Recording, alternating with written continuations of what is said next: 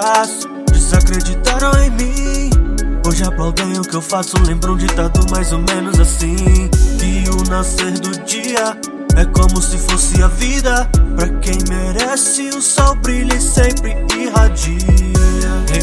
Meu sonho voa alto, mas o carro é rebaixado. E que uma certeza dessa vida é que tudo pode ser um aprendizado. Entendi que só vence no game quem mete as caras e não fica à toa. Quantas vezes sonhei em poder dar uma vida melhor pra minha coroa. E quem vive sem ambição nunca vai sair do lugar. Pra poder botar um som no meu golfe, quantas horas extra eu tive que pegar. Várias noites em claros e dias virados só pra que eu pudesse gravar. Batalhei pra chegar até aqui, fi, então vou ter que aturar. Mandei meu dedo do meio pra quem desacreditou, pois eles disseram que não daria certo, mas vejam onde é que eu estou. Mas pra um sonhador que é malandro, fi, o céu não é o limite. Mas sem esquecer da humildade que me abriu as portas da vida, capite? Quiseram ver meu fracasso, desacreditaram em mim.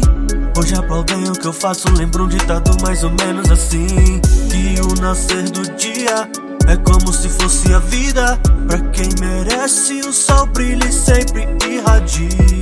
Quiseram ver meu fracasso, desacreditaram em mim.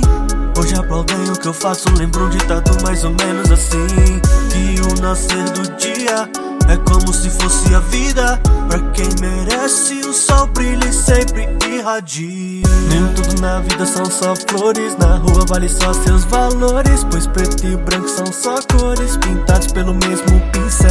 Calei a boca dos opressores, que oprime a voz dos sonhadores. Favela, berço dos vencedores, guiados por quem mora lá no céu. Nem tudo na vida são só flores, na rua vale só seus valores, pois preto e branco são só cores pintados pelo mesmo pincel. Calei a boca dos opressores, que oprime a voz dos sonhadores. Favela, berço dos vencedores, guiados por quem mora lá no céu. Quiseram ver meu fracasso, desacreditaram em mim.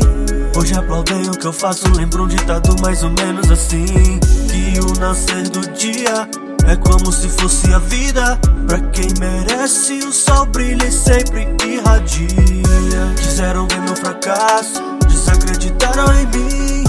Hoje aplaudem o que eu faço, lembro um ditado mais ou menos assim: que o nascer do dia é como se fosse a vida. Pra quem merece, o sol brilha e sempre irradia.